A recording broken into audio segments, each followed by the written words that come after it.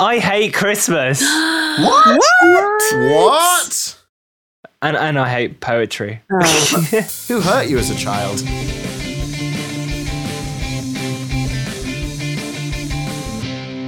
Here we go.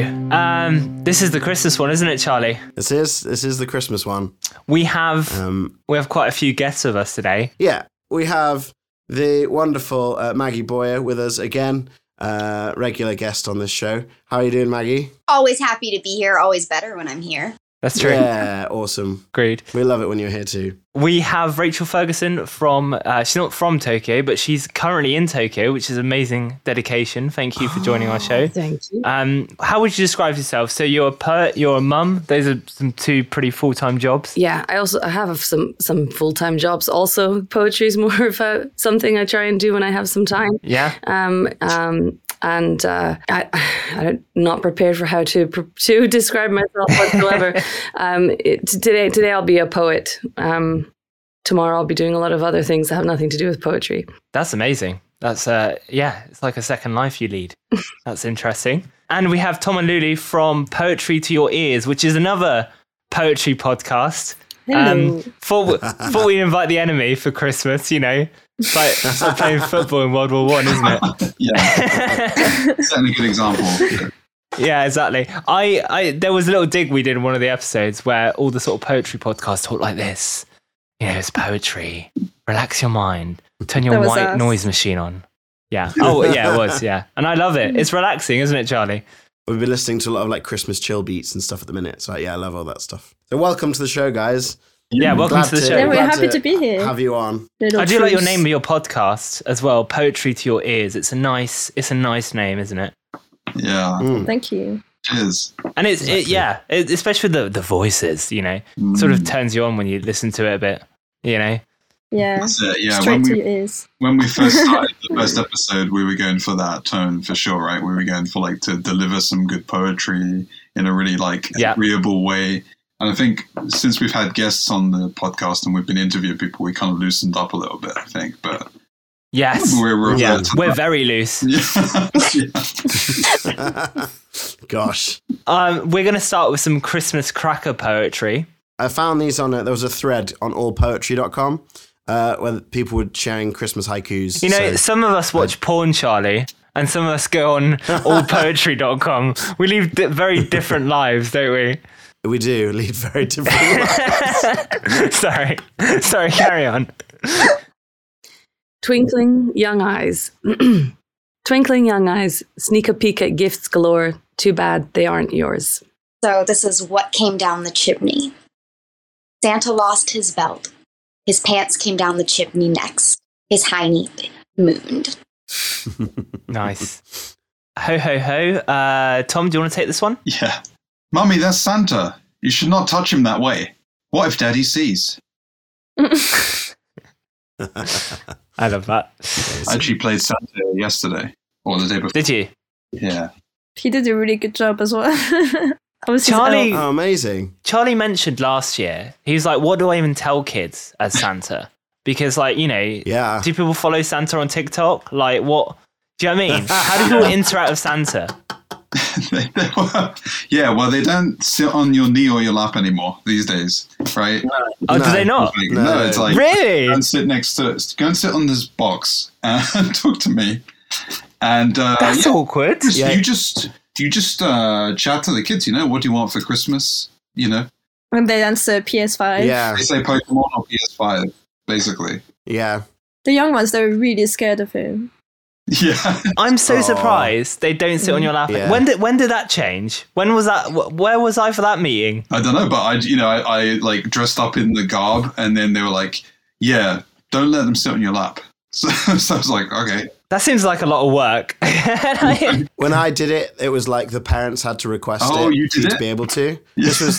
This was like this is like 6 years ago though, so it was a little while ago. But yeah, but like babies and stuff, they would give me, you know, I'd hold babies and things. But yeah, that's better. Trust you with my baby, my fragile newborn. Yeah. Rachel, what happens in Tokyo? What's the Santa situation there? It's funny you say that. Actually, I use Santa as a manipulation tool from about mid-November. And nice. I said to my kids last year something about, well, you should be really lucky because most kids in Japan don't get Santa. And they went, why? Oh, fuck. Yeah. What do I say? Just he doesn't like Japanese children, or I had to backpedal really, really quickly. They're all bad. Yeah, they've been bad. And therefore he doesn't come. That's it. Because when they ask, is Santa real or is anything real? I always say it's real if you believe in it. Also, they don't have chimneys in Japan, right? As much in the architecture. We do all have balconies, so that's how I get around that one. Right. That must be awkward at school if your children are talking about Santa. And yeah, I don't know. They haven't mentioned anything. They haven't mentioned anything about school. I think kids are quite savvy, and they know that if they admit too quickly about something not being real, it might just stop happening. So I think, subconsciously they probably know, but they just want to enjoy the feeling of believing. So I actually think that my son, who's 4, knows, and my daughter, who's 6, doesn't, because she probably just trusts me more than he does, which is a bit worrying. But anyway, they'll have some presents. But it's going to be, we've written a letter so that Santa comes 2 days early because we're going to be on a beach for Christmas, and I really can't be bothered bringing everything down in. So yeah, fair enough. Santa doesn't come on beaches. There's no chimney. There's no balcony there. Yeah, exactly. Well, at least we made it relevant, guys. The poem literally was saying, Mummy, that's Santa. You should not touch him that way. As in, you can't go on his lap. What if Daddy sees? So, well done. Yeah. We kept it relevant. Who wants to do Christmas Santa? Is Lulu, do you want to give it a go? Yeah. Ho, ho, off you go. There is Santa in the snow. Fell off the roof. Oh. Oh, it's like I just want to edit a Super Mario sound in there of him dying, falling off the thing. Dum. Oh, doom, doom, doom. Amazing. And the last one is December 23rd. Maggie, you give it a go because you've got a nice voice. This one is December 23rd. Chestnuts roasting on a hot open fire. Roaring Santa was early. Cool. Okay. We had a bit of a plan today, and I hope this is still the plan, Dylan. Otherwise, I'm going to make a big arse of myself. We thought with each of the poems today, we could sort of, as well as analysing and just talking about them, to actually is it a Christmas poem or is it not a Christmas poem? Like the Die Hard debate for poetry. That's what I was. Yes. Exactly. Guys, that's literally what I voice messaged Charlie saying. It's like literally what he did. Yeah, it's not a Christmas film. It just isn't. Yeah, Dylan was like, it's so annoying. It's so annoying. People think Die Hard's a Christmas film, and it's not. And some people can't have Christmas until Hans Gruber's fallen off a building. And it's wrong. So, do you want to introduce the title of the poem and the poet for us, Charlie? Our first poem today is called "At 9 of the Night" by Charles Causley. And I really like this one. At 9 of the night by Charles Causley. At 9 of the night I opened my door that stands midway between moor and moor. And all around me, silver bright, I saw that the world had turned to white. Thick was the snow on field and hedge, and vanished was the river sedge, where the winter skilfully had wound a shining scarf without a sound. And as I stood and gazed my fill, a stable boy came down the hill. With every step I saw him take, flew at his heel a puff of flake. His brow was whiter than the hoar, a beard of freshest snow he wore. And round about him snowflakes starred, a red horse blanket from the yard. In a red cloak I saw him go, his back was bent, his step was slow. And as he laboured through the cold, he seemed 100 winters old. I stood and watched the snowy head, the whiskers white, the cloak of red. "Merry Christmas," I heard him cry. "The same to you, old friend," said I. Right. Thoughts, guys? What do we think? I love it. I mean, I feel it's beautiful. It started as a beautiful winter poem. I wouldn't have Christmas, but then immediately you get that Santa talk. Yes. Yeah. But But guys, I do feel like it's sort of Die Hardy. I feel like they've put that Merry Christmas dialogue in there. You know what I mean? To keep it topical. Yeah, maybe. It's not a 2-hour movie, so True. like, you know, they got to add some extra dialogue in Die Hard, you know, things like to be that. honest, Maggie, to me it feels like a 2-hour movie most terms. So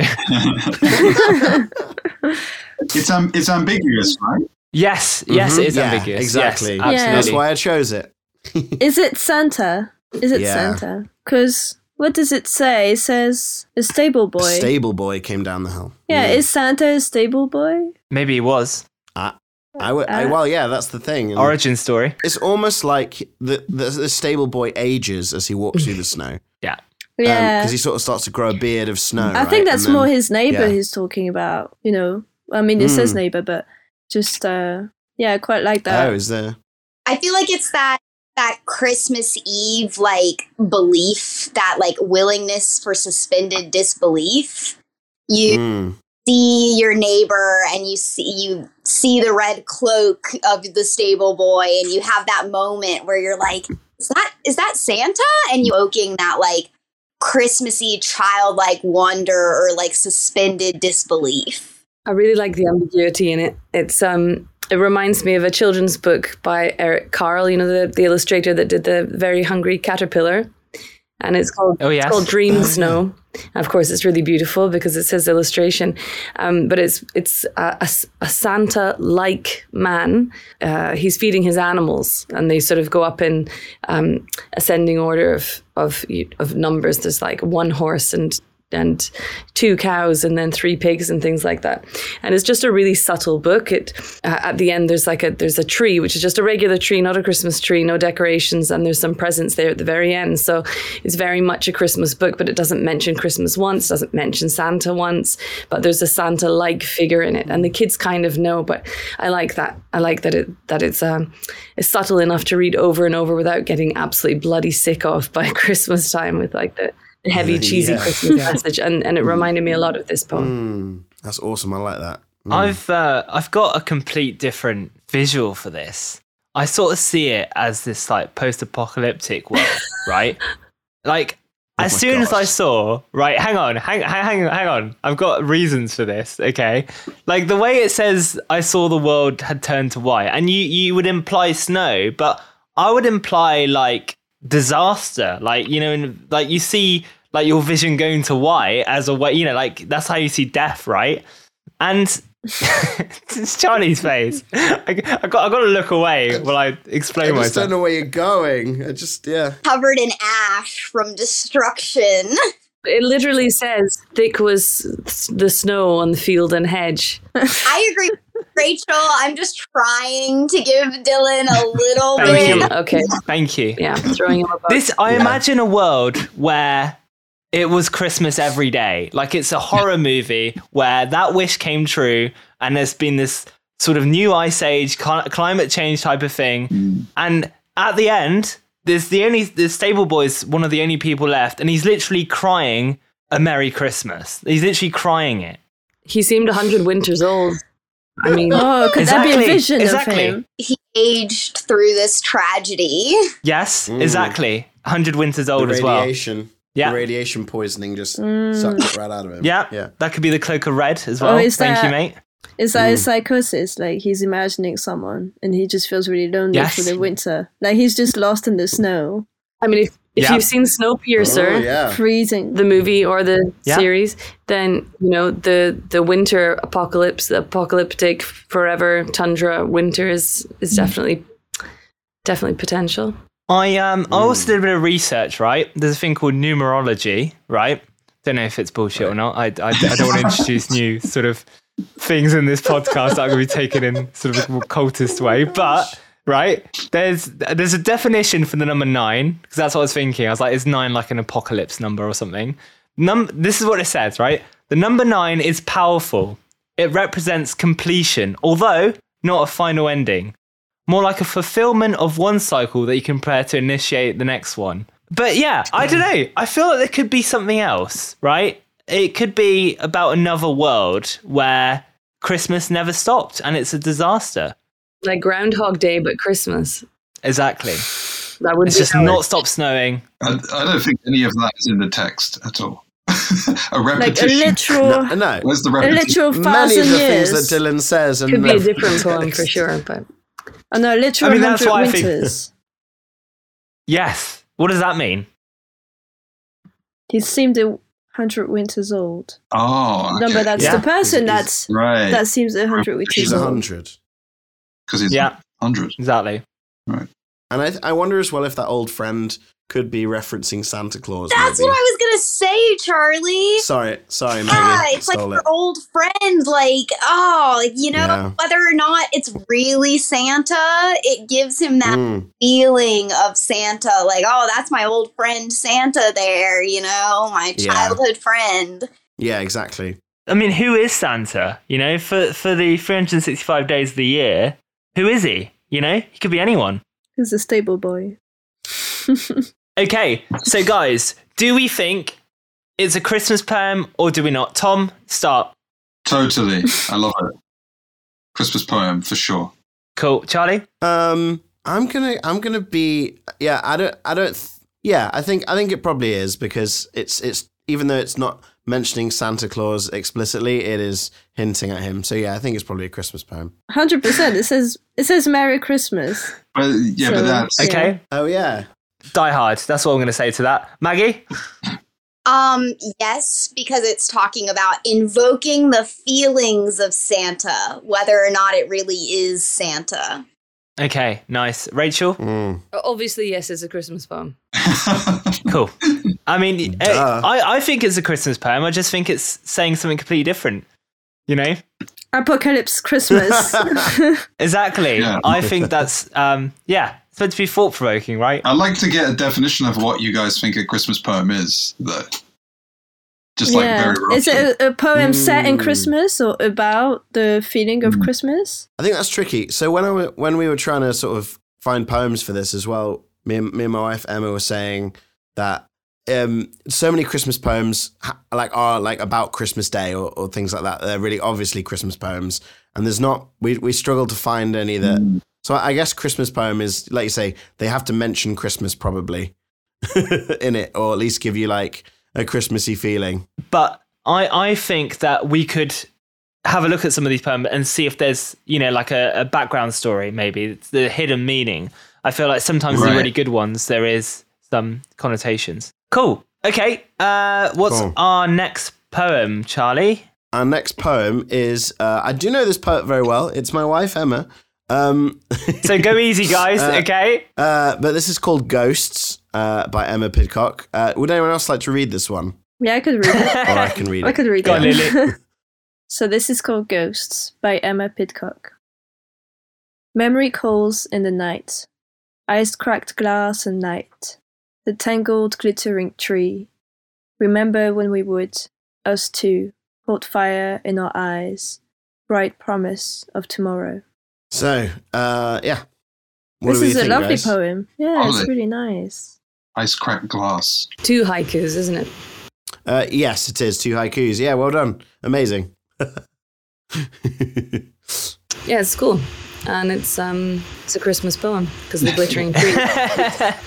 We'll just fast forward to that. It's a tangled glittering tree means it's a Christmas tree. The title does throw me off though. Ghost. I mean, I know you got the Ghost of Christmas Past and all that, but is it really that Christmassy with a title like that? I mean, don't we deal with a lot of grief around the holidays? I think a lot of people experience like heightened grief around the holidays. Yeah, that's true. Yeah, definitely. Yeah, definitely. Yeah. And I think just because it's not like a overtly like Christmassy Merry Christmas poem doesn't mean it's not a Christmas poem. And doesn't mean it's just about Christmas. It can be a Christmas grief poem or a Christmas love poem, I feel like this one has that because it's about in the past. Remember with us to hold fire in our eyes, bright promise of tomorrow. How in the past you were looking forward to the future, but you're in the future of the future. So you're looking at this feeling as a ghost of this very Christmassy feeling of the being maybe elated and looking forward to the future, but this Christmas feeling isn't there in the present. If that makes sense. It's interesting you bring up time because it's called Ghost, right? And she used the word hold fire in our eyes, which fire I feel is like a very current thing, right? It's a very present thing. In the past, there's no fire. It's just in the future there's ashes, and in the past there's no fire. There's just wood, you know. So I feel like the fire bit is very, very current. Yet the title is obviously based in the past. I mean, there's a lot of past. There's memory. There's remember. There's tomorrow. The tomorrow's future. Very nostalgic, isn't it? Yeah. I want to be careful, Charlie, because you said it's your wife that wrote it, but to me, this is about a loss of passion and about a nostalgia for a time when you it's a memory of a Christmas past. It may not even be written about the current. It's not Christmas at the time of writing necessarily, but it's a very nostalgic poem about remembering a Christmas, and there's a sense of loss there, and the loss seems to be the fire between the two. So I'm just gonna leave it there and not comment on your marriage any further. That's good. No, that's it's cool. Shall we be having a chat later? No. And just to clarify, my marriage is perfectly fine. I guess when I was talking with Emma about this, she was like, because it is sort of like this grief poem, the ghosts can be metaphorical, but they could also be like literal, like if people have passed away. And so like looking through that, I think this is quite a mournful poem. And whether Christmas poems can be mournful. I mean, maybe it's not about you and your wife. Maybe it's about her and her mother, or any family member. Yeah, Charlie, it's not always about you. Well, yeah, I mean, I was going to say something similar. My mom passed away on Christmas Eve, so I have a lot of sad Christmas poetry, Christmas isn't all about, I love Christmas. I'm like, jolly, holly jolly spirit, but I still have sad Christmas poems because, it's a time of heightened grief for a lot of people, whether the loss was around Christmas or not. And so, that poem definitely. And I think that we even think about, like, again, not to comment on the state of your marriage, but like we all think about like relationship past at Christmas time and people that we've spent Christmas with in the past that we no longer do, no matter how we've lost them, and just thinking about like, oh, what would I give them this year? Or, different things like that can come up. And I think it's also worth mentioning, but that this could be nothing to do with you, Charlie. It could be a previous boyfriend. When you're writing poetry, you really need to sort of grab for all of the memories. So it's probably the passion that you felt for somebody else completely. So don't worry about it. You're not making it any better, Rachel. Charlie's roasting. It's so fine. So also Christmassy roasting. Yeah, being roasted on an open fire. Yeah. I mean, from my personal view on this poem, we had a loss in our family this last year, and so Emma wrote this year. So my sort of view of it is that I think she sort of wrote it for someone in our family. My grandfather passed away, and so I think actually, thank you. Yeah, but he passed away like 2 days after Christmas last year, and so this is sort of like. It's sort of about my nana, and now she's on her own basically, and maybe it is from the perspective of your nan. Great, well that was nice. What's our next poem, Charlie? Cool. Have we all said if it's a Christmas poem, or do we just like? Oh yes, with Rachel of course. saying yes, so we all just saying yes. Well, you've just admitted it is really, haven't you? Yeah, basically. Well, I'd like to go against the grain here and say it's not a Christmas poem. Go for it. It's just that because it's not about Christmas, right? Like Christmas isn't the focal point of it. It's about the romance or the relationship or the grief. There's 4 other things before you get to Christmas, right? I agree with Tom. The time is irrelevant. Amazing. It's just the backdrop. Yeah, exactly. The green screen. That's good. Okay. Cool. This is good. We're getting some nuance now. I like it. I'm guessing everyone else thinks it's a Christmas poem, right? Absolutely. Like I said, Christmas brings out that heightened grief. Would this person be grieving that particular way had it not been Christmas? True. It's kind of like birthdays. Like we might write a birthday grief poem because you're missing someone on your birthday or something. What's our next poem? So this poem is one of my favorite poems. It might actually be my favorite poem. It's by Robert Frost, and it's called Stopping by Woods. It's already a Christmas poem. He's called Robert Frost, Charlie. Uh-huh. There we go. Was all of his poetry Christmassy, though?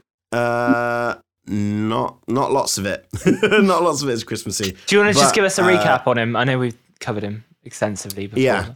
So he was sort of around the turn of the century. He does lots of depictions of rural life. He's from America, and very famous. He wrote the Two Roads Diverged in the Yellow Wood, and things like that. So very famous poet, and just beautiful. It just is, the way he uses words is just beautiful. So, who would like to read this one? Tom, do you want to give it a go? Stopping by Woods on a Snowy Evening by Robert Frost. Whose woods these are, I think, I know. His house is in the village, though. He will not see me stopping here to watch his woods fill up with snow.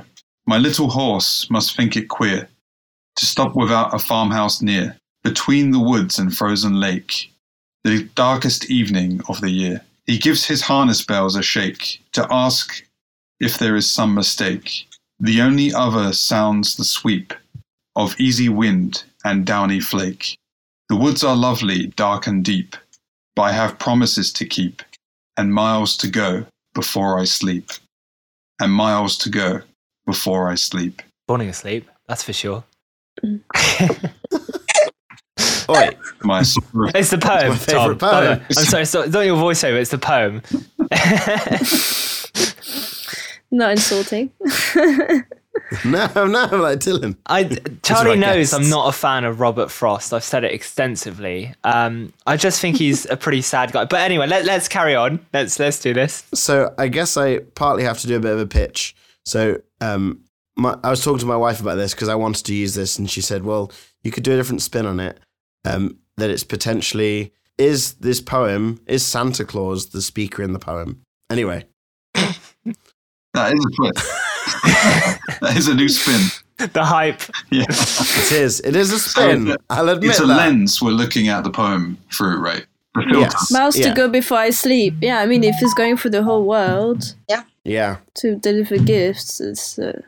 Who's the he then? And he gives his harness bells a shake. That's supposed to be the Santa Clausy bit, and that's somebody that the speaker sees.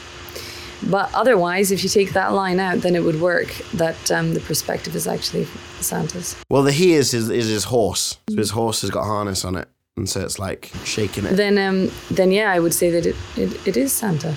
I like the he will not see me stopping here as well. That's kind of Santa-y, isn't it? That is. But see, disagree with the fact it's Christmas Day, because it's not. Or Christmas Eve, because it's the longest night or the darkest night of the year. And that's typically the winter solstice, which is like the 21st or 22nd generally. So I'm actually going to disagree, and it's not a Christmas poem. It's a winter poem. But Maggie, it might be a late or early, delivery, because he's in the middle of nowhere. I mean, the kids could be going to the beach or something, right, Rachel? And this is true. I think it might just be a postman in winter. I feel like he just wants to kill himself, to be honest. Oh, wow, okay. Yeah. No, yeah. So it's the big sleep he's talking about at the end. Yeah, I mean, what made me think that? My little horse must think it's queer to stop without a farmhouse near. So he's just stopping for no reason, and then he says, but I have promises to keep and miles to go before I sleep. So he's saying I have to keep going and not stop here in the middle of nowhere, which to me indicates that he just wants to die, That's very Santa, though, isn't it? Like, promises to keep, like he's promised a lot of kids. Can I just jump in here at this juncture and let you know that there is now a 6-year-old in the room with me? Okay. Thank you very much. I was just going to say, we're talking about like the darkest night of the year, and that kind of goes along with that like depression aspect of like, I'm in this darkness and I've got to keep going and these promises to keep and stuff. I'm in the darkness. So that is a good thought. I like that. And that could be a metaphorical winter, you know, like the winter of your mind, and just being the seasons. And it's not necessarily winter in the reality. Yeah, reality. Yeah. I feel like, you know, you've said it might be with the perspective of Santa, but I feel like it's maybe someone who knows him. You know, we talked about his identity. Like the way he talks about him is like someone that's classified. You know, his house is in the village though. You know, like I know about this person. I know his secret identity kind of thing, you know? Okay. Yeah. I really like the, my favourite line is, the woods are lovely, dark and deep, but I have promises to keep. And it's like, it's almost like these woods are like an opportunity, or like you know, if we think about death, right? Like if the woods represent like death and the unknown, and you know, he's like, oh, I'd just love to go and just explore that and go. I think that's what I find beautiful, like, because death is obviously like a horrible thing, but like it presents it here in such a beautiful way. It's actually quite alluring in a way. Like, not that I want to die. That's, but like, just. I'm okay. I'm all fine. You're okay. Yeah, you know, your marriage is okay. It's all good, guys. It's all fine. You know, but like, yeah, it's just, you know, he could easily get lost in these woods, and he can't. He's got to. So, like, okay, you guys seem to think it's about death and suicide. So let me ask you, what has the title? How can you connect that to the title of Stopping by Woods on a Snowy Evening? What does that title mean if that's the theme? It was a physical description of what he does. But it's meant to be metaphorical, is it not? Because if it's metaphorical about him wanting to end his life, what does that mean? What's him stopping by this random place representing? I almost come to that moment. I stop by. I you know, gather whatever, you know, I make my plans and these things. I stop by death. I ponder death. I really consider it for a moment. And the snowy evening is a very dark snow. It's a cold snow. There's no warmth in there. Especially at night, like there's not a bunch of people out dirtying the snow and making it all grimy and dirty. So at the same time, like you're walking away from these woods and into this like pure snow of like. That's an interesting concept. Okay. Yeah, definitely. Is it a Christmas poem? No, I don't think so. Okay, most people saying no. Most people, Tom. Yeah, I think no. Okay. Well, that's a pretty easy one. Mostly because Charlie didn't write Chris's haiku on it. That's why. No.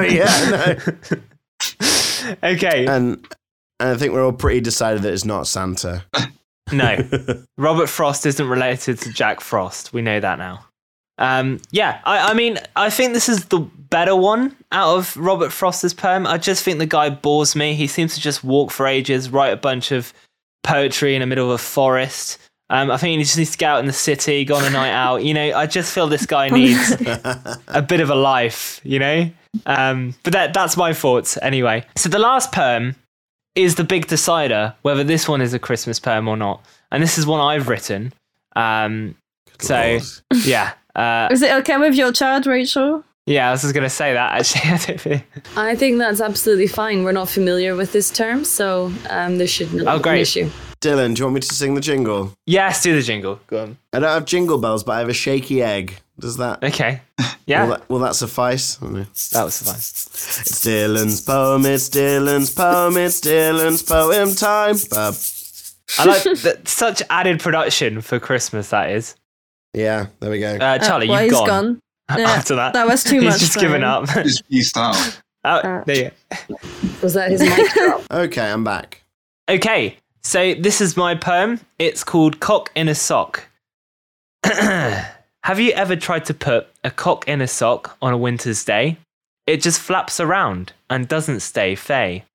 You try different things, shrinking it down, tying it to a string. You try feeding it, and suddenly it stays.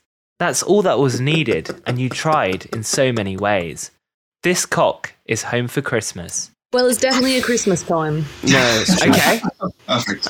Maybe I should have put that last line in, thinking about that. No ambiguity there. Yeah, I distinctly feel like this is like the college guy comes home for Christmas and makes some bad mistakes in his parents' house. That is what this poem screams to me. So while it's set around Christmas, it's more about, the non-Christmas topics.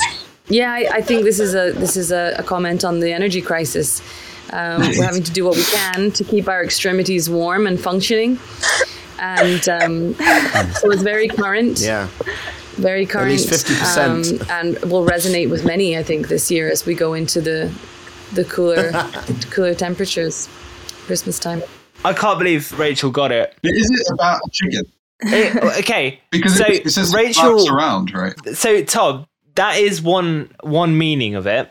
The other meaning was the energy crisis. So those are my two thoughts. Was it being like, obviously a cock chicken, about, the sort of energy crisis, but also, being able to eat as well, being able to afford to eat as well. Trying different things, trying to very layered.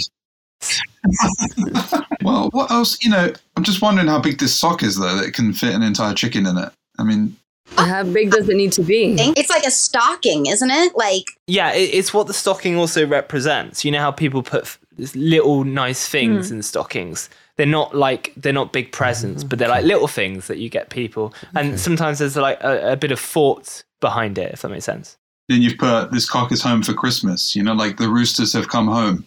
That last line is a standalone poem, Christmas poem, for your new pornography/poetry podcast. This cock is home for Christmas. It's a really positive message. I like it. It makes me feel warm and festive.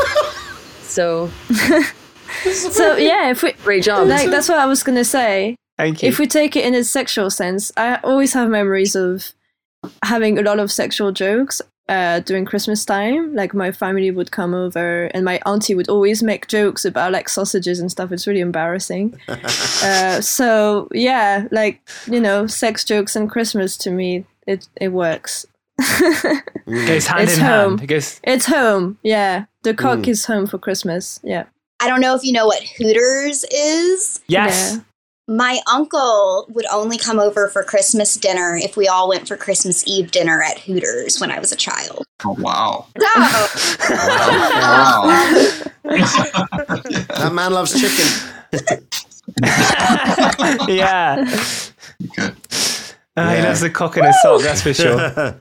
Cocko van. We have a Hooters in Nottingham. Really? Yeah, we do. I think there's one in Manchester as well. They don't like it, so the government and people are trying to shut them down because they don't like the business model. Well, thank you everyone for coming on. We've had Tom and Lulu from Poetry to Your Ears. We have Rachel Ferguson, who has some great poetry on her page, and she's looking very cute right now with her kids. Adorable. And we had Maggie Boyer, the one and only. Thank you, guys. Of course, you know Maggie. Yes. Yeah, absolutely. Thank you very much for joining us. Thank you so much, guys, for having us.